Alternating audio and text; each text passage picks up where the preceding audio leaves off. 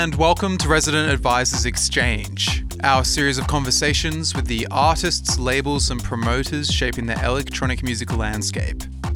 My name's Mark Smith, and I'm the tech editor at Resident Advisor. This week, we're sitting down with Delano Smith. Thanks to his tracky yet soulful style, the Detroit artist became a go-to producer in the 2000s, especially for European DJs looking to fuse deep house warmth with a hypnotic sensibility. Judging from the dates, you might assume Smith was a new Detroit export, but in fact he's one of its elder statesmen.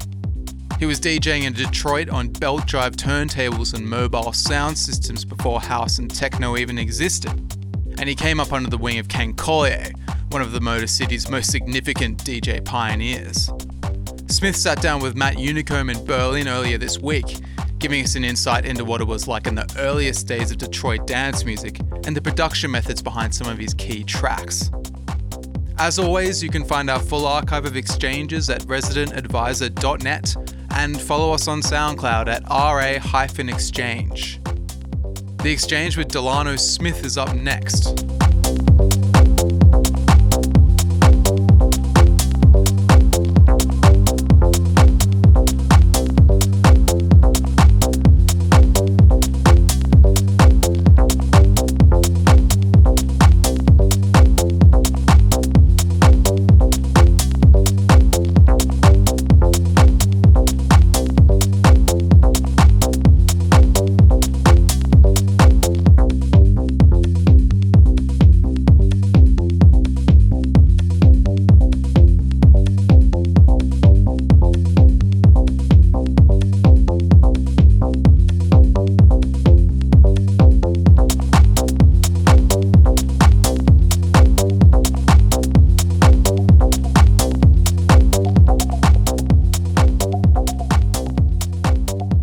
How long are you in Europe for this time? About 10 days. 10 days? Yeah. And do you always do it like that? Like you come for a few weeks and you go back to the US? I used to come here and stay, 2-3 weeks at a time to stay at Yossi's. But, that all the travel and being away from home, I kind of wore on me a little bit. So now I just go out just on the weekends, like 2 weekends out of the month. Well, there's only 2 weekends in the month. So I just come out, I just go out and come back home, man. Yeah. You know, I have a house that I like to enjoy. You have a normal life. You have a life that you like to. You know, I have, a wife that I love, and my mom, my dad, my family, so. And do you still live in Detroit? Yeah, I live in Detroit, yeah. In the city. Not in the suburbs. I live in the city of Detroit. Yeah, I was actually born in Chicago. My family moved here when I was about 5 years old.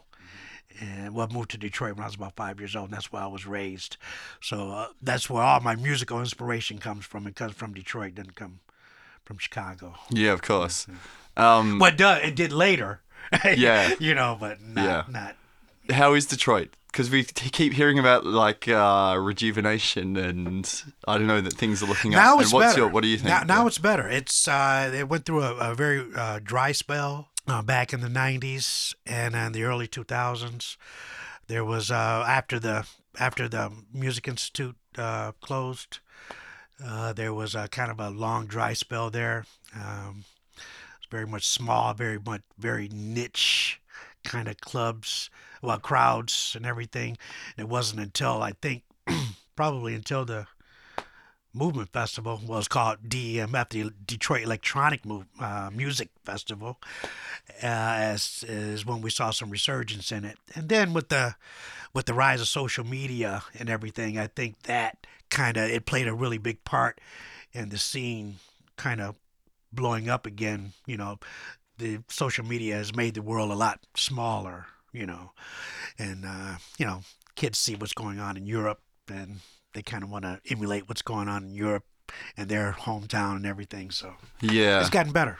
Do you still have lots of music buddies in Detroit? I don't know. Are you chatting about music with people there and seeing your old DJ pals? Well, yeah, all my DJ pals, I see them over here more than I see in Detroit. Yeah, that's what I was thinking. Right. Yeah. So it's just rare that I get a chance to talk with Jeff or Derek or somebody like that in Detroit. But more of my closer friends like Norm and maybe Huck I'll see them in Detroit more often because, well, Norm and I, he and I are closer. We have a closer friendship, so I talk to him on the phone every day. Oh, really? So, and guys like, I don't know if you know Rick Wilhite. Yeah, of course. That's a really good friend of mine, and we spend a lot of time together. So it's not like you're in isolation there. Oh, no, not at all. Not at all. Yeah. Not at all. Yeah. Yeah, cool. Yeah, it's cool because I guess that's the cool thing about being from somewhere with such history. If you're me, for example, I had to move away from my hometown to get deeper into this music. Exactly. Where with you guys, it's part of the history. So yeah, you can have a friend for 20 or 30 years. Right, yeah. Who you've been doing this music kind of with. Right. And yeah, but it's weird. But there's a lot of people that's from Detroit that were doing music I didn't know in Detroit until I started touring Europe, like Shay Demir.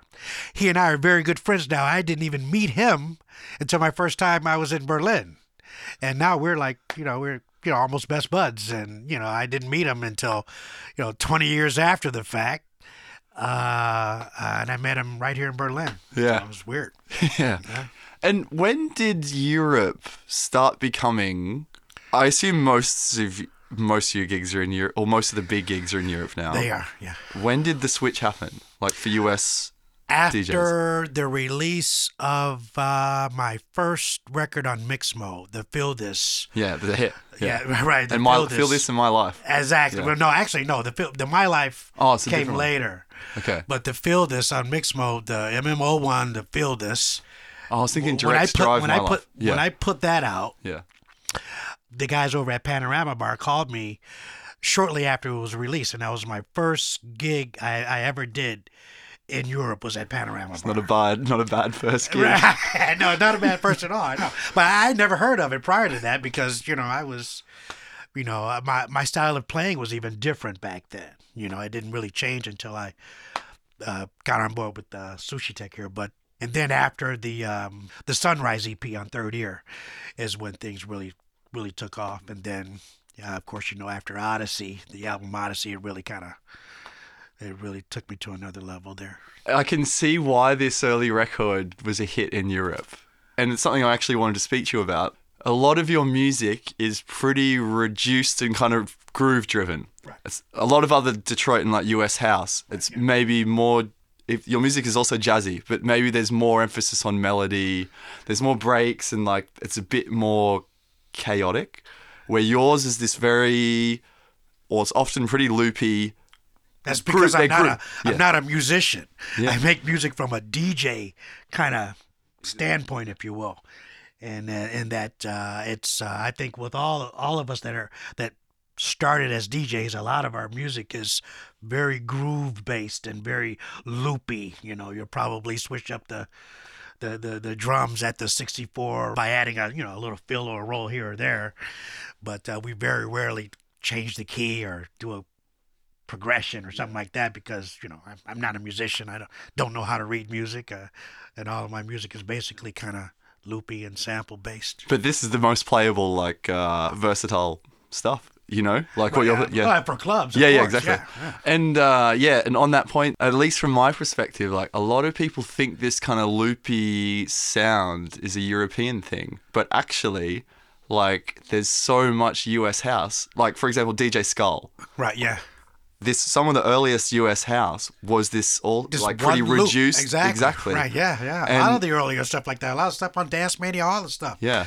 All of the house. All the house that came out of Chicago. Even early Detroit stuff. All of it was basically just loops. Yeah. I mean, we didn't know how to play a piano, man. And everything was on the MPC 60 or it was early days. Yeah. Yeah, I don't know. I guess a lot of people think, when they think of US house, they think Moody Man and as you say, big chords and right. Yeah. Well, all of early Moody Man stuff was just disco samples, though. So, yeah. Yeah. All of his hits were, Sister Sledge samples and disco samples, and so. Yeah, and I think it's a matter of picking an interesting sample, and it's all about how you manipulate it, and keeping it interesting for 6 minutes. That's the challenge. And how do you keep it interesting for 6 minutes? Do you think some people have it and others don't? Yes, I definitely think some people have it and others don't. Yeah, so. Because even when you think about even your tunes, like My Life, that's also just a tiny lick, nice groove, and the bass line. Exactly. Well, And the bass. somehow Well, it was My Life was actually just a sample taken from George Duke. Oh, really? I Want You for Myself, which I think a couple of other people did it, but it all depends on your interpretation of it.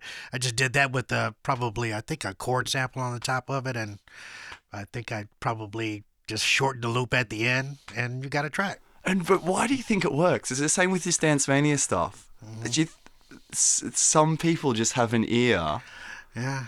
For For groove, and then some people don't. I don't know what that is. I don't know what it is.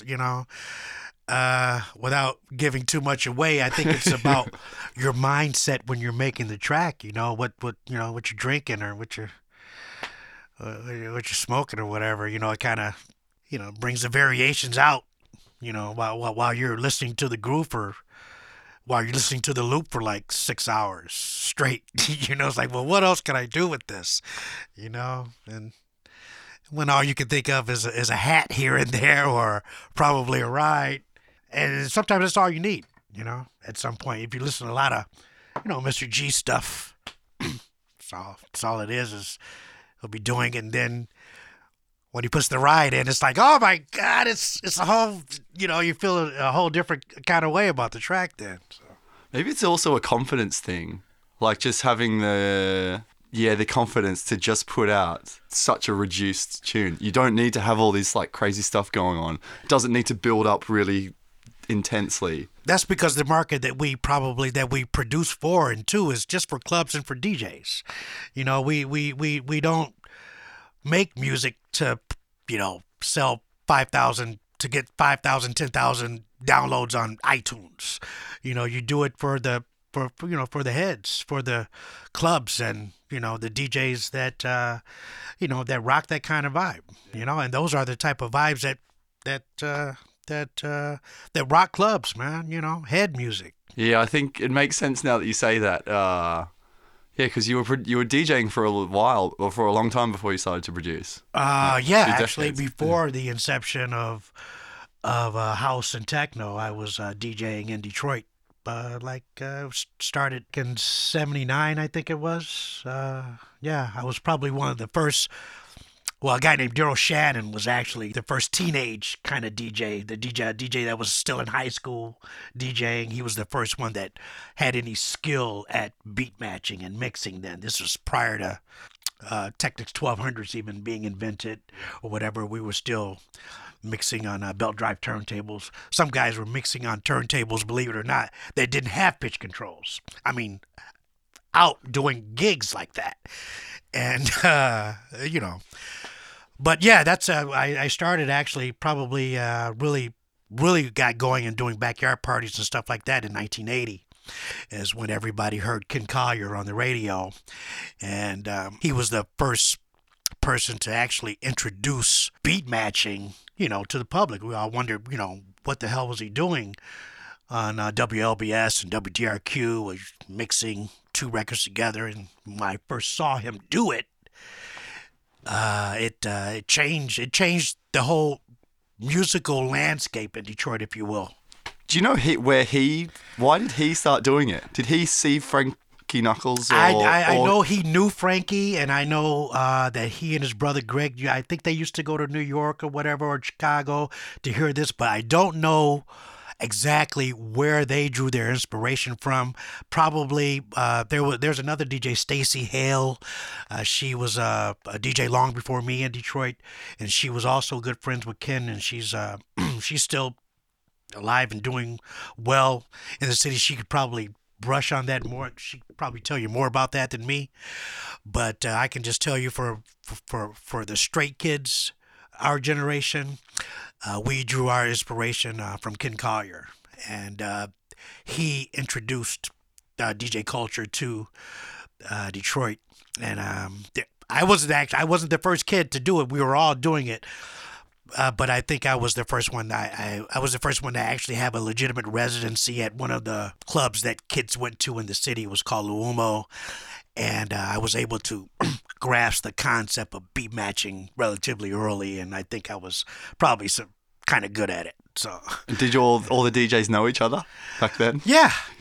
But they were still cliques and crews back then too. A lot of animosity, towards different cliques and crews and stuff like that. So there was some rivalries going. Daryl and I had a rivalry for a long time when we were kids, and his crew and my crew always, often, kind of bumped heads a lot of times. But when we got older, all that kind of stuff dissolved. No grudges anymore. No, not anymore. Well, why? Yeah. Yeah. You do your thing, I do mine, bro, and just keep it moving. What were the parties like? Who would come to see? Who would you playing? Back then, for it was very kind of. It started on the west side of Detroit. It was very kind of black, straight, black and gay parties. This was prior to house and techno, so we played a lot of, synth pop and stuff on Salsoul, Prelude, Emergency, a lot of disco and post-disco stuff, and it was still relatively new. Mixing was still new. There was no CDJs or no internet, nothing like that. So in order to keep mixing interesting, we'd have to buy 2 copies of a record and just, do stuff like extend the beginning, extend the breaks, by just, constantly flip queuing one from another and everything. And that there kind of defined your skill, working acapellas over instrumentals and stuff like that. And, it kind of forced you to be creative in that respect. Mixing like that forced you to be kind of creative. And then a lot of tracks weren't made with drum machines back then. So much hard. Yeah, almost impossible to beat match. Exactly. Yeah. So you kind of had to be creative in how you came in and how you went out of a track and everything. And especially working on belt-driven turntables, not having 1200s or quartz lock turntables where the pitches are real accurate. So. It makes DJing now seem ridiculously easy. Especially on CDJs. Yeah. It's ridiculously easy when you can just... You see the BPM. You can see the BPM right there. Just match it up and just go. And then you can automatically, especially if you got your stuff in record box, you can loop effortlessly and everything. It's so easy to be a DJ now. It's I guess it's good. It's good for the industry. Good for people. Not good for art. Good for the youngsters. I'm not going to comment on that, but... I'm not hating on anybody. If that's your thing and, you started off with CDJs and you're successful now, more power to you, You were DJing for how many years until you went back to college? I started until I went what? Until you went back to college. I started, I think in 1980, and then right when house hit is when I stopped. So probably from 80 to 86. And then I stopped till about 91, I think. I took a hiatus of about 5 or 6 years. Went away to school, got a job. Back then, there was no money in it. I was getting paid $35, $50 to play all night. Did you get free drinks at least? I wasn't much of a drinker back then, so... but when we didn't get free drinks. So a lot of times, especially when I played at the pub, we didn't get. I played at a place called the Downstairs Pub. I played there with Ken. It was open for Ken, like in 83, 84.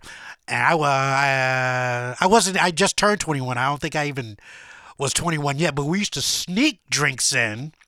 Even Ken used to bring his own bottle in because we used to have to buy drinks. That's even now to this day, some clubs in the U.S. will not give you drink tickets. So I know in Detroit some of them won't. You end up in minus after the gigs. I know one club for sure, if you're playing there, you still have to buy your own freaking drinks, man, and that's a shame. and then the pay, it was so horrible back then that people just we used to play for free sometimes just so that we could play. It was really bad back in those days, but hey. And the years that you this break that you had, do you look back on that time and think there was something missing from your life? Yeah, yes, I missed a lot of good records during that time. Yes. Records that now cost $200-$300 on Discogs. I really hate that because when I stepped away from it, I stepped completely away from it. I didn't go to clubs. I didn't do anything. I was because I was so frustrated at how. Dude, I've been playing for years. This guy comes, he's playing for free. Now you're now you're booking this guy because I'm asking you for a measly $50, and well, he's not charging me anything, man. And and the club's packed, and I'm like, screw this. And plus, guys that I went to high school with, these guys were in college, and they were about to graduate and everything, and I just saw my life going nowhere. And I thought I'd better get some education under my belt, before it's too late. And then I was in my very early 20s, and I just didn't want to be this this bum, this guy trying to DJ and stuff like that and working crap jobs. So that's when I just left Detroit, went away to school. And it was the best thing I ever did, because when I came back to the music, I looked at it from a whole different perspective. You know what I mean? So, and I think when I came back at it, I looked at it from more of a business kind of standpoint, and being more than just a DJ. You know what I mean? Just being looked at as more of an artist than kind of just a DJ. Did you work afterwards? Yeah. When I got back, I had to work IT? because I couldn't get jobs. Yeah, of course. I couldn't get jobs DJing, and plus I wasn't really producing really anything until '98, maybe something like that. I started touring around. I had a drum machine a buddy of mine let me borrow, the Yamaha RM1000, I think it was. I did my first track on Psychostasia with that. I did a track on the first Beatdown compilation with that drum machine, and then I started getting off into the DAWs. Got the MPC, got the Motif workstation, and I started working with that type of hardware, and that's what I did after I did the Sunrise EP, and that's when this guy here called, and we started doing Sushi Tech stuff, and that's when everything just... Did you make Direct Drive and these tunes on MPC? I made Direct Drive, and I made that in Ableton. Okay. Yeah, I made that in Ableton, yeah. But I think I used 909 drum machine. I ripped the samples in Ableton, and I just looped it out in Ableton. Would people like Jeff Mills and Derek May, they would watch you DJ at parties? Before they were, I don't remember seeing Jeff. I remember seeing Jeff when he was, I think Jeff and I are exact same age. But I remember a disco DJ named Dale Willis brought Jeff out.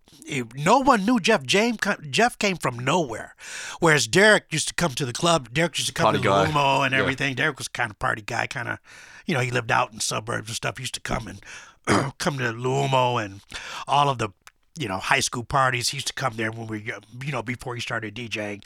He used to come and watch Daryl Shannon and I think Eddie did too. Eddie Folks. Yeah. Jeff was an anomaly because he came from somewhere else. I don't know where he came from. But space. Exactly. But Dale Willis kind of brought him onto the scene and kind of introduced him to everyone. And when Jeff first came on, he was good. We were like, who the hell is this? When he first came on, scratching, cutting, and transforming and everything, like, who's this guy? And I remember I was in a DJ contest at this club called The Lady. And it was myself, guy named Dwayne Montgomery, Daryl Shannon, a lot of old school heads for back in 83 and 84. We were just mainstays in the game. Ken Collier was one of the judges. Another one of the judges was Steve Nader. He was the director of Dance Detroit, which all of us belonged to. Dance Detroit was a record pool where we would get promos from. So subscription kind of. Yeah, you paid every month, and labels would labels like Sal Soul and Warner Brothers would send their their dance mixes and all these versions to this record pool, and you would fill out a sheet as to how each record was doing and everything, and you give your feedback sheet every month, and you'd get you go every week and get records. Sometimes you only get 4 or 5 in your pack. Sometimes you'll get 10. But this is how a lot of us got our records back then. Of course, we were still buying the, what they would call disco singles back then. That's, when the 12-inch was still relatively new. But going back to the DJ contest, Jeff was actually the opening DJ, and he played in between the competition. And we're all, and people were like, this guy is better than the people that are actually in the contest, so, and that's how we all got to know Jeff. And after that, man, his residency at Cheeks, and he was playing up in, I forgot the name of the club he was playing in Ann Arbor, but then he, of course, the RZA radio show, and the rest is history. So how many places, like on any given night, how many different parties would be going on? It's like a Friday Detroit, night in like a Friday night, there would probably be, back in those days, it would probably be probably 2 or 3. Because the crowd was still relatively small, and it wasn't multicultural back then. It was all black, so, and it was all on one side of town. So probably 300 to 400 people, maybe on a good night. Probably 2 or 3 parties. That's on the straight scene, though, going on. But on the gay scene, there could have been more. But I didn't frequent gay clubs back then, so. Probably on the straight scene, probably 2 to 3, maybe. But there was the high school gigs, and then there was the young adults too. Studio 54 was still going back then. Was Studio 54 in Detroit, and I think Ken had a residency at this place called the Chessmate. There was another club called Todd's, in which Ken's brother used to play, and another DJ, rest in peace, Dwayne Bradley, used to play. At a place called Todd's, and so the scene was very much divided in straight and gay gigs, but we would, as far as the straight gigs, the parties that we were doing, probably 2 or 3 a night. And when did it start? Did it eventually start to become more mixed up? After movement. Well, after the DMF, the gig started becoming more multicultural, if you will, and then people started bringing in acts from Chicago, and mainly Chicago, New York, and that's when the gig started. And then when the white promoters actually started throwing parties and hiring the black DJs, and that's when it became more multicultural in Detroit. This was probably in the early '90s, mid '90s. Is when it started to transform to what it is. And now it's madness. Now it's very strong in Detroit. Now I think there's 3 clubs in Detroit now that's going very strong, very multicultural, and a lot of guys are bringing in a lot of good talent from all over the world. So it's Detroit is looking good right now. And if you speak to an average kid at one of these parties, like today, will they know about Detroit's legacy?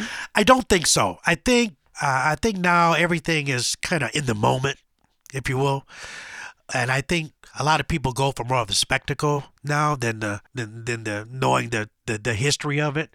Because someone says, "Oh, you're one of the OGs, aren't you?" I'm like, "Dude, what is OG? Is it old guy? Was it original gangster? I don't know what this OG is supposed to mean, but."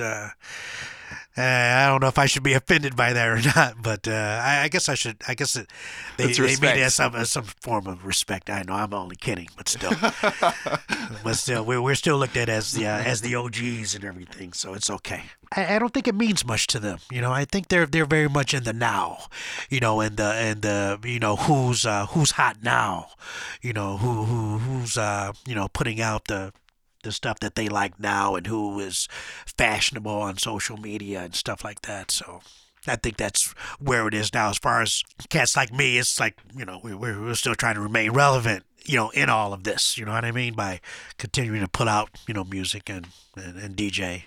Yeah. This scene was so it was born from a black community. How is it for you to travel to Europe and see what it has morphed into? Yeah, considering you... I think it's a beautiful thing. I think it's a beautiful thing. I haven't seen any footage or anything to show what the scene was like in say, Berlin or London in '85, So, but I know what was going on here, and I know the music we were listening to. I know where DJ culture what was happening in '85 and '83. I know what was happening, and I know that that we were onto something. That we were onto something musically fresh and new. I had no idea if this was going on anywhere else other than our little small part of the world here, because, like I said, there was no internet. There was none of that. There was no way of knowing who was doing this other than you, unless you actually went there. And after the inception of house, we used to drive Chicago. We used to drive Chicago just to record the mixes off BMX. You know what I'm saying? It's crazy. But after the inception of house music, we knew what was going on in Chicago. So we would actually crew up and go to Chicago and try to go to Cotton Club, or the Warehouse was kind of, when I started going, like in 86 or 87.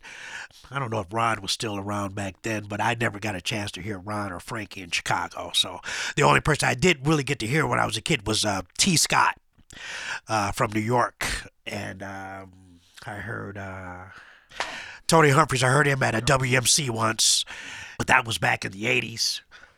Back when we used to go to Winter Music Conference, in the 90s, when we went to the Winter Music Conference, when it was really a music conference and not just a bunch of after parties.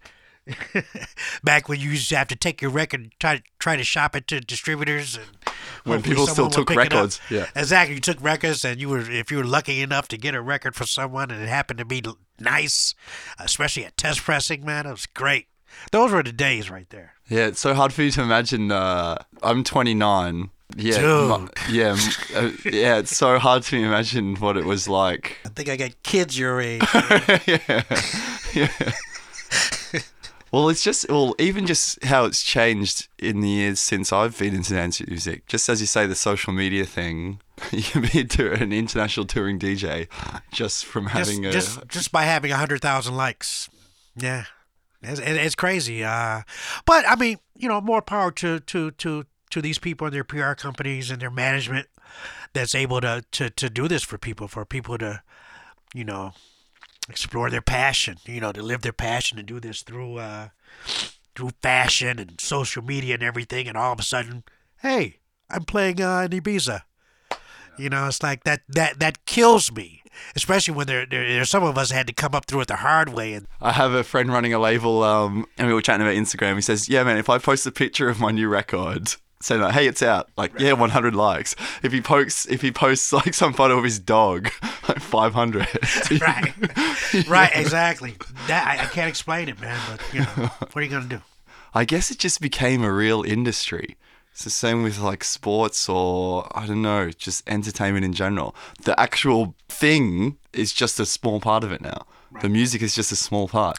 I think it's a big part. Well, yeah. I think it's a big part of it, but I think the social media aspect of it, a lot of promoters and clubs are they're really looking at that to see the appeal of the particular artist. You know what I mean? If you're you only have 5,000 likes, you're not going to get booked. But if your fan page has 200,000 followers, I mean, from all over the world and everything, you can best believe you're going to get some bookings.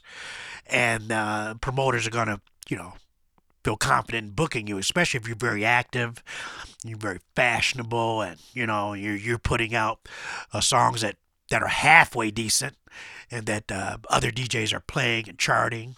And people are commenting on your posts, not only commenting on them, and you're engaging with them, and they see you engaging with them. It's very much a big part of artists getting gigs now, man. So, would you have social media if you didn't have to do it? If it wasn't part of the game, no. Would you be doing interviews and this kind of thing? If I was a regular guy, I would not have social media. I'm sorry, I didn't mean to say a regular guy, but if I wasn't, an artist of any kind, no, I wouldn't want anyone to know where I was. I mean, why? I mean, I would probably have it, but have a very small group of friends, like someone if I know from high school. It's like, oh, I wonder how so-and-so is doing. And I'll probably go to do that, but I'll probably be under an alias or something like that. I wouldn't want anyone to know where I am. I mean, I prefer to remain kind of private. But being that we're in this business, it's a necessity to have this. Mm-hmm. So how were you in high school? Were you always the music guy? Not always. Not until like the last maybe 2 years. Not the last 2 years. I was always kind of the social kind of person. I was in high school. We had these social organizations that we used to, rent halls and give parties and hire DJs to do the parties. That's how I met Ken. Yeah, no, you can book him $200. Yeah, exactly. We used to be able to book Ken for $200. That's sound system and everything. So you'd bring your own sound system if you're exactly in those days. Yeah, that's how we all started. We all started as mobile DJs back then.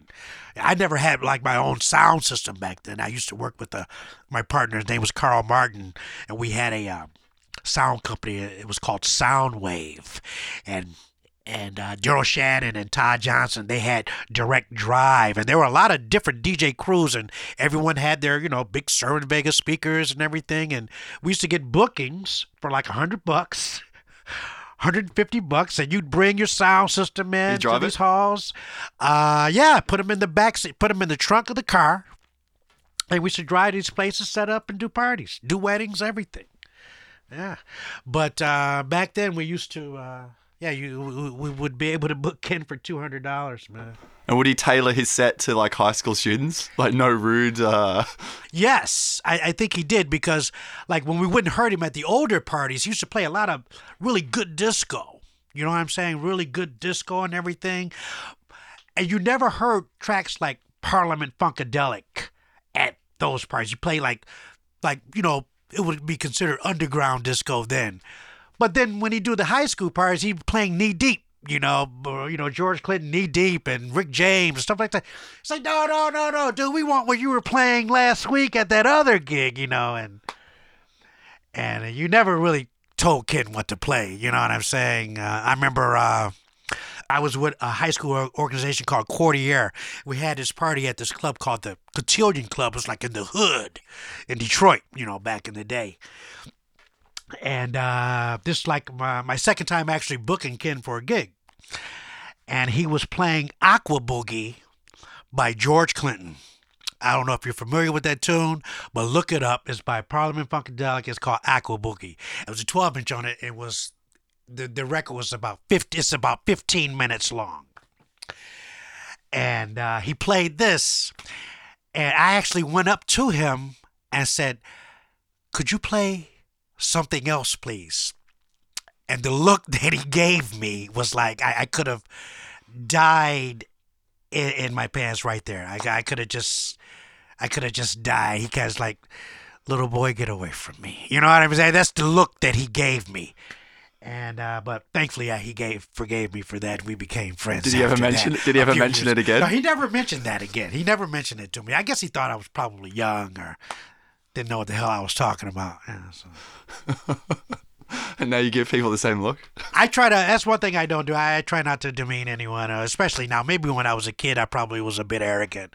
But now, I try my best to, I try to give someone the time of day. I try to be nice to everybody. If people are paying money to come out and see you play, or they're buying your records, man, at least you can do is just give them 5 minutes of your time for some conversation.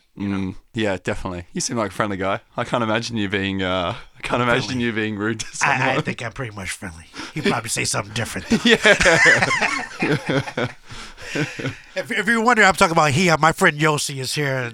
My man that runs Sushi Tech. None of this could have been possible without him, and I thank and I appreciate him all the time. In Detroit, were the parties also attracting like people from different socio-economic levels? As you just said, there was a party in one of the poorer areas. Of course, yeah. There were people from all socio-economic level. Yeah. Poor people, people from the suburbs and everything. Everybody kind of partied together. So even since then, dance music in Detroit, it was also about this inclusivity. Everyone is welcome. Exactly, yeah. We were all kind of a family then. Well, not a family, but we all knew each other. Everyone kind of, because of the high school thing, we all kind of knew each other. It was some type of relationship there. And plus, it was really cheap to get into the parties then. It was like $2. The highest price party back then was $7. And if something was $7, it was like, dude, That's $7. You know what I'm saying? It's like $7 was a lot of money to go to a gig because gigs were basically $3. Would you approach the party the same way you would today? Like you meet up with your friends at someone's house, then go to the party, then stay to the end? Yeah, same thing. Yeah, same thing. But see, then we used to get to the parties when the door opened, like in Detroit. Back in the early 80s, because if Ken was playing, we used to want to hear everything he played. So we used to get there. The closing time in Detroit, it still is 2:00, but it was 2:00 in the morning back then too. So we used to get to the party shortly after the doors open, sometimes before they open. And then sometimes we should get there early because the price went up like after 10. So you had to go get there early to and we want to stay all night, until the end of the party. And a lot of other people thought like us because there were lines to get in parties at 9:00. Now in Detroit, party starts at 9. People don't get there until 12:30. Yeah, it's empty for the first exactly, 2 hours. and that's one thing I don't get. Do you go to parties in Detroit very often? No, not.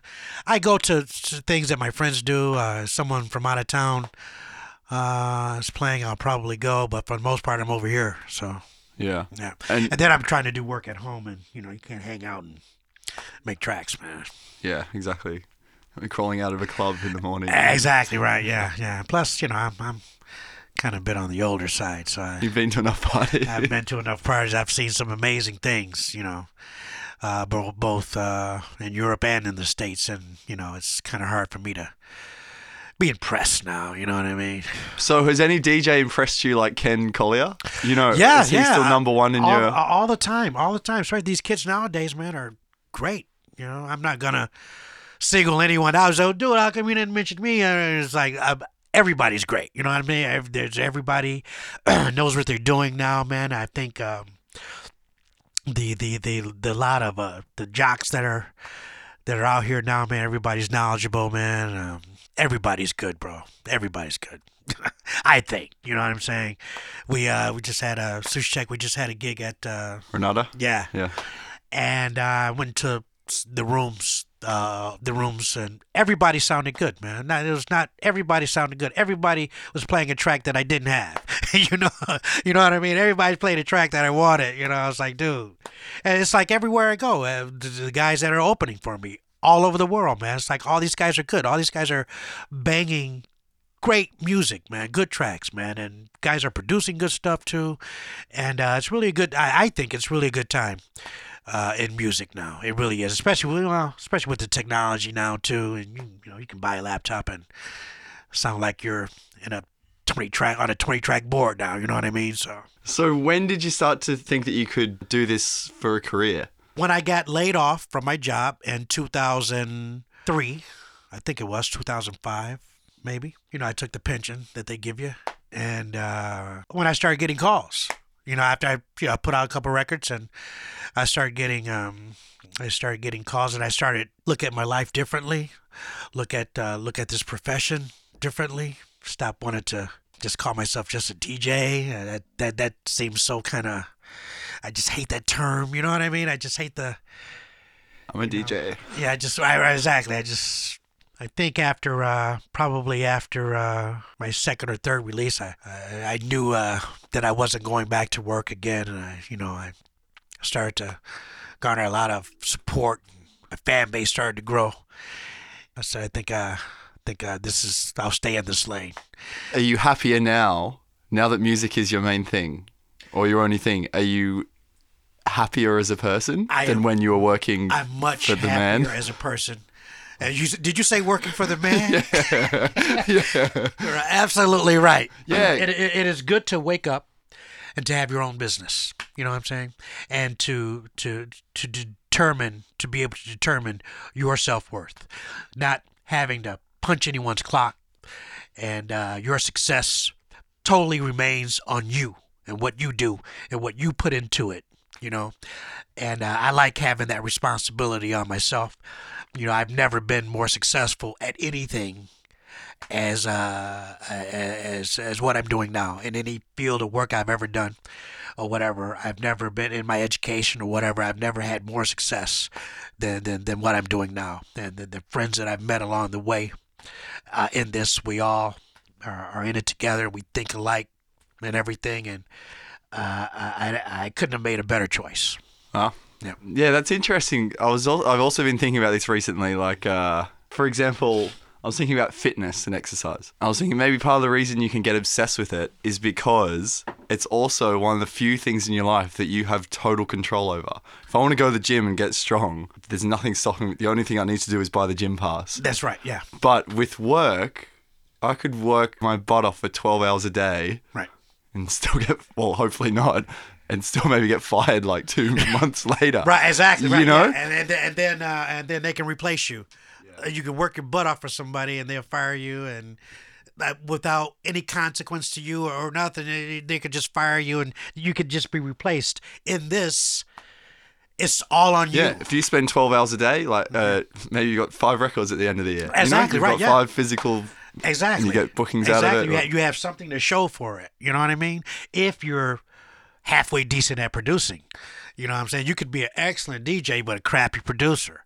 You know what I'm saying? And you could put out records. It's like, dude, why isn't it working for me?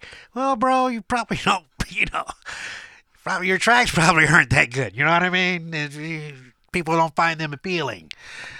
So I think, we're all blessed that, I think I'm blessed and I was able to, make the right kind of connections and be inspired by the people that and producers that inspire me. I'm able to kind of look at someone's career and kind of be like, okay, I'll see how they do it, how they did it, whatever, and not actually copy them, but there is a roadmap here where you can kind of, if this is something you want to do, and you see where the music is, and you see how your sound fits into the landscape of it all. You know what I'm saying? If you're smart and you can figure out your place in that, I think you could be successful. And I think that's what I did. Is that the kind of advice you'd give to people? Find your. That's the kind of advice I'm giving now. Yeah. I generally don't give advice to people. People don't really ask for my advice. They don't ask, so what do you think I should do? I'm like, I don't know. I mean, no one has really. I've never been really asked that question, so I can't really say that I've given any advice. But if I were to give advice, that would be the advice I'd give. When you were first starting to produce, like we were talking about, making this more like DJ friendly sound. Right. Was that a conscious decision, or it's kind of just what came out? Were you thinking like, I want a groovy bomb for the dance floor? It's a conscious decision. Yeah. I don't go into a project with a blank slate. I kind of go in kind of knowing what I want the track to be, like how I want the bass to roll, how I want it to sound, what kind of a scene I'm trying to set, what kind of atmosphere I'm trying to create going into this. Do I want it to be funky? Do I want it to be techno? Do I want it to be housey, funky housey? I always have a concept of it when I'm going in. I generally don't just, okay, I'm starting with the kick, go with the hat, and then I'll just play around some bass lines. No. I have a concept of what I'm doing before I even start. So what determines that concept? Like your mood, or you have to make it? Sometimes it could be in a dream. Oh, really? Yeah, or like if I'm I'm in the bathroom or something and my wife is playing music on the second floor and I'm on the first floor, whatever, and I'm hearing, just bass. So you're not hearing what the track is, but you're hearing bass. And then I'm like, okay, that would sound good like that. Then I'll go and I'll lay it down, you know what I'm saying? And then I'll leave it alone. Then I'll come back to it later. Like sometimes I even do that at night. Sometimes when I'm laying out, I'll think of a bass line or some type of melody. I'll hum it to myself, on my phone or something, so I can come back to it the next day. But oftentimes when I do that, I'm like, oh man, that didn't make any sense. It's like someone finds your phone one day and they hear this. It's like, right. But so sometimes it works and sometimes it doesn't. You know what I mean? But a lot of stuff comes from, parts and songs too. Like a lot of old R&B stuff, a lot of jazz stuff. You're riding around in the car or whatever, and you hear like one little snippet. It's like, I'm going to grab that when I get home, and I do that. And sometimes it'll just be the sample, and sometimes the sample would just loop into something else, and I end up not even using the sample. You know what I mean? So. But yeah, there's always some specific start off. Exactly point. Right. Yeah. Yeah. your tracks actually have a lot of variety. Yeah. There's more the W kind of stuff. Right, exactly. Then there's like the housey side. Right, yeah, yeah. Yeah, but it's all for the dance floor. Exactly. Perfect right, yeah. dance floor tracks. Yeah. I think so. Yeah, because at the end of the day, I am a DJ, and I think that a lot of my tracks are they're just dance floor driven. I'm not, maybe one day I'll do some artsy stuff, but like for now, I'm playing in clubs, and I want to continue to play in clubs for a minute, and I want DJs to buy my stuff, and I want people that like dance music to buy my stuff. So I'm going to keep it, where I have the most success at now. I'm going to just keep it there.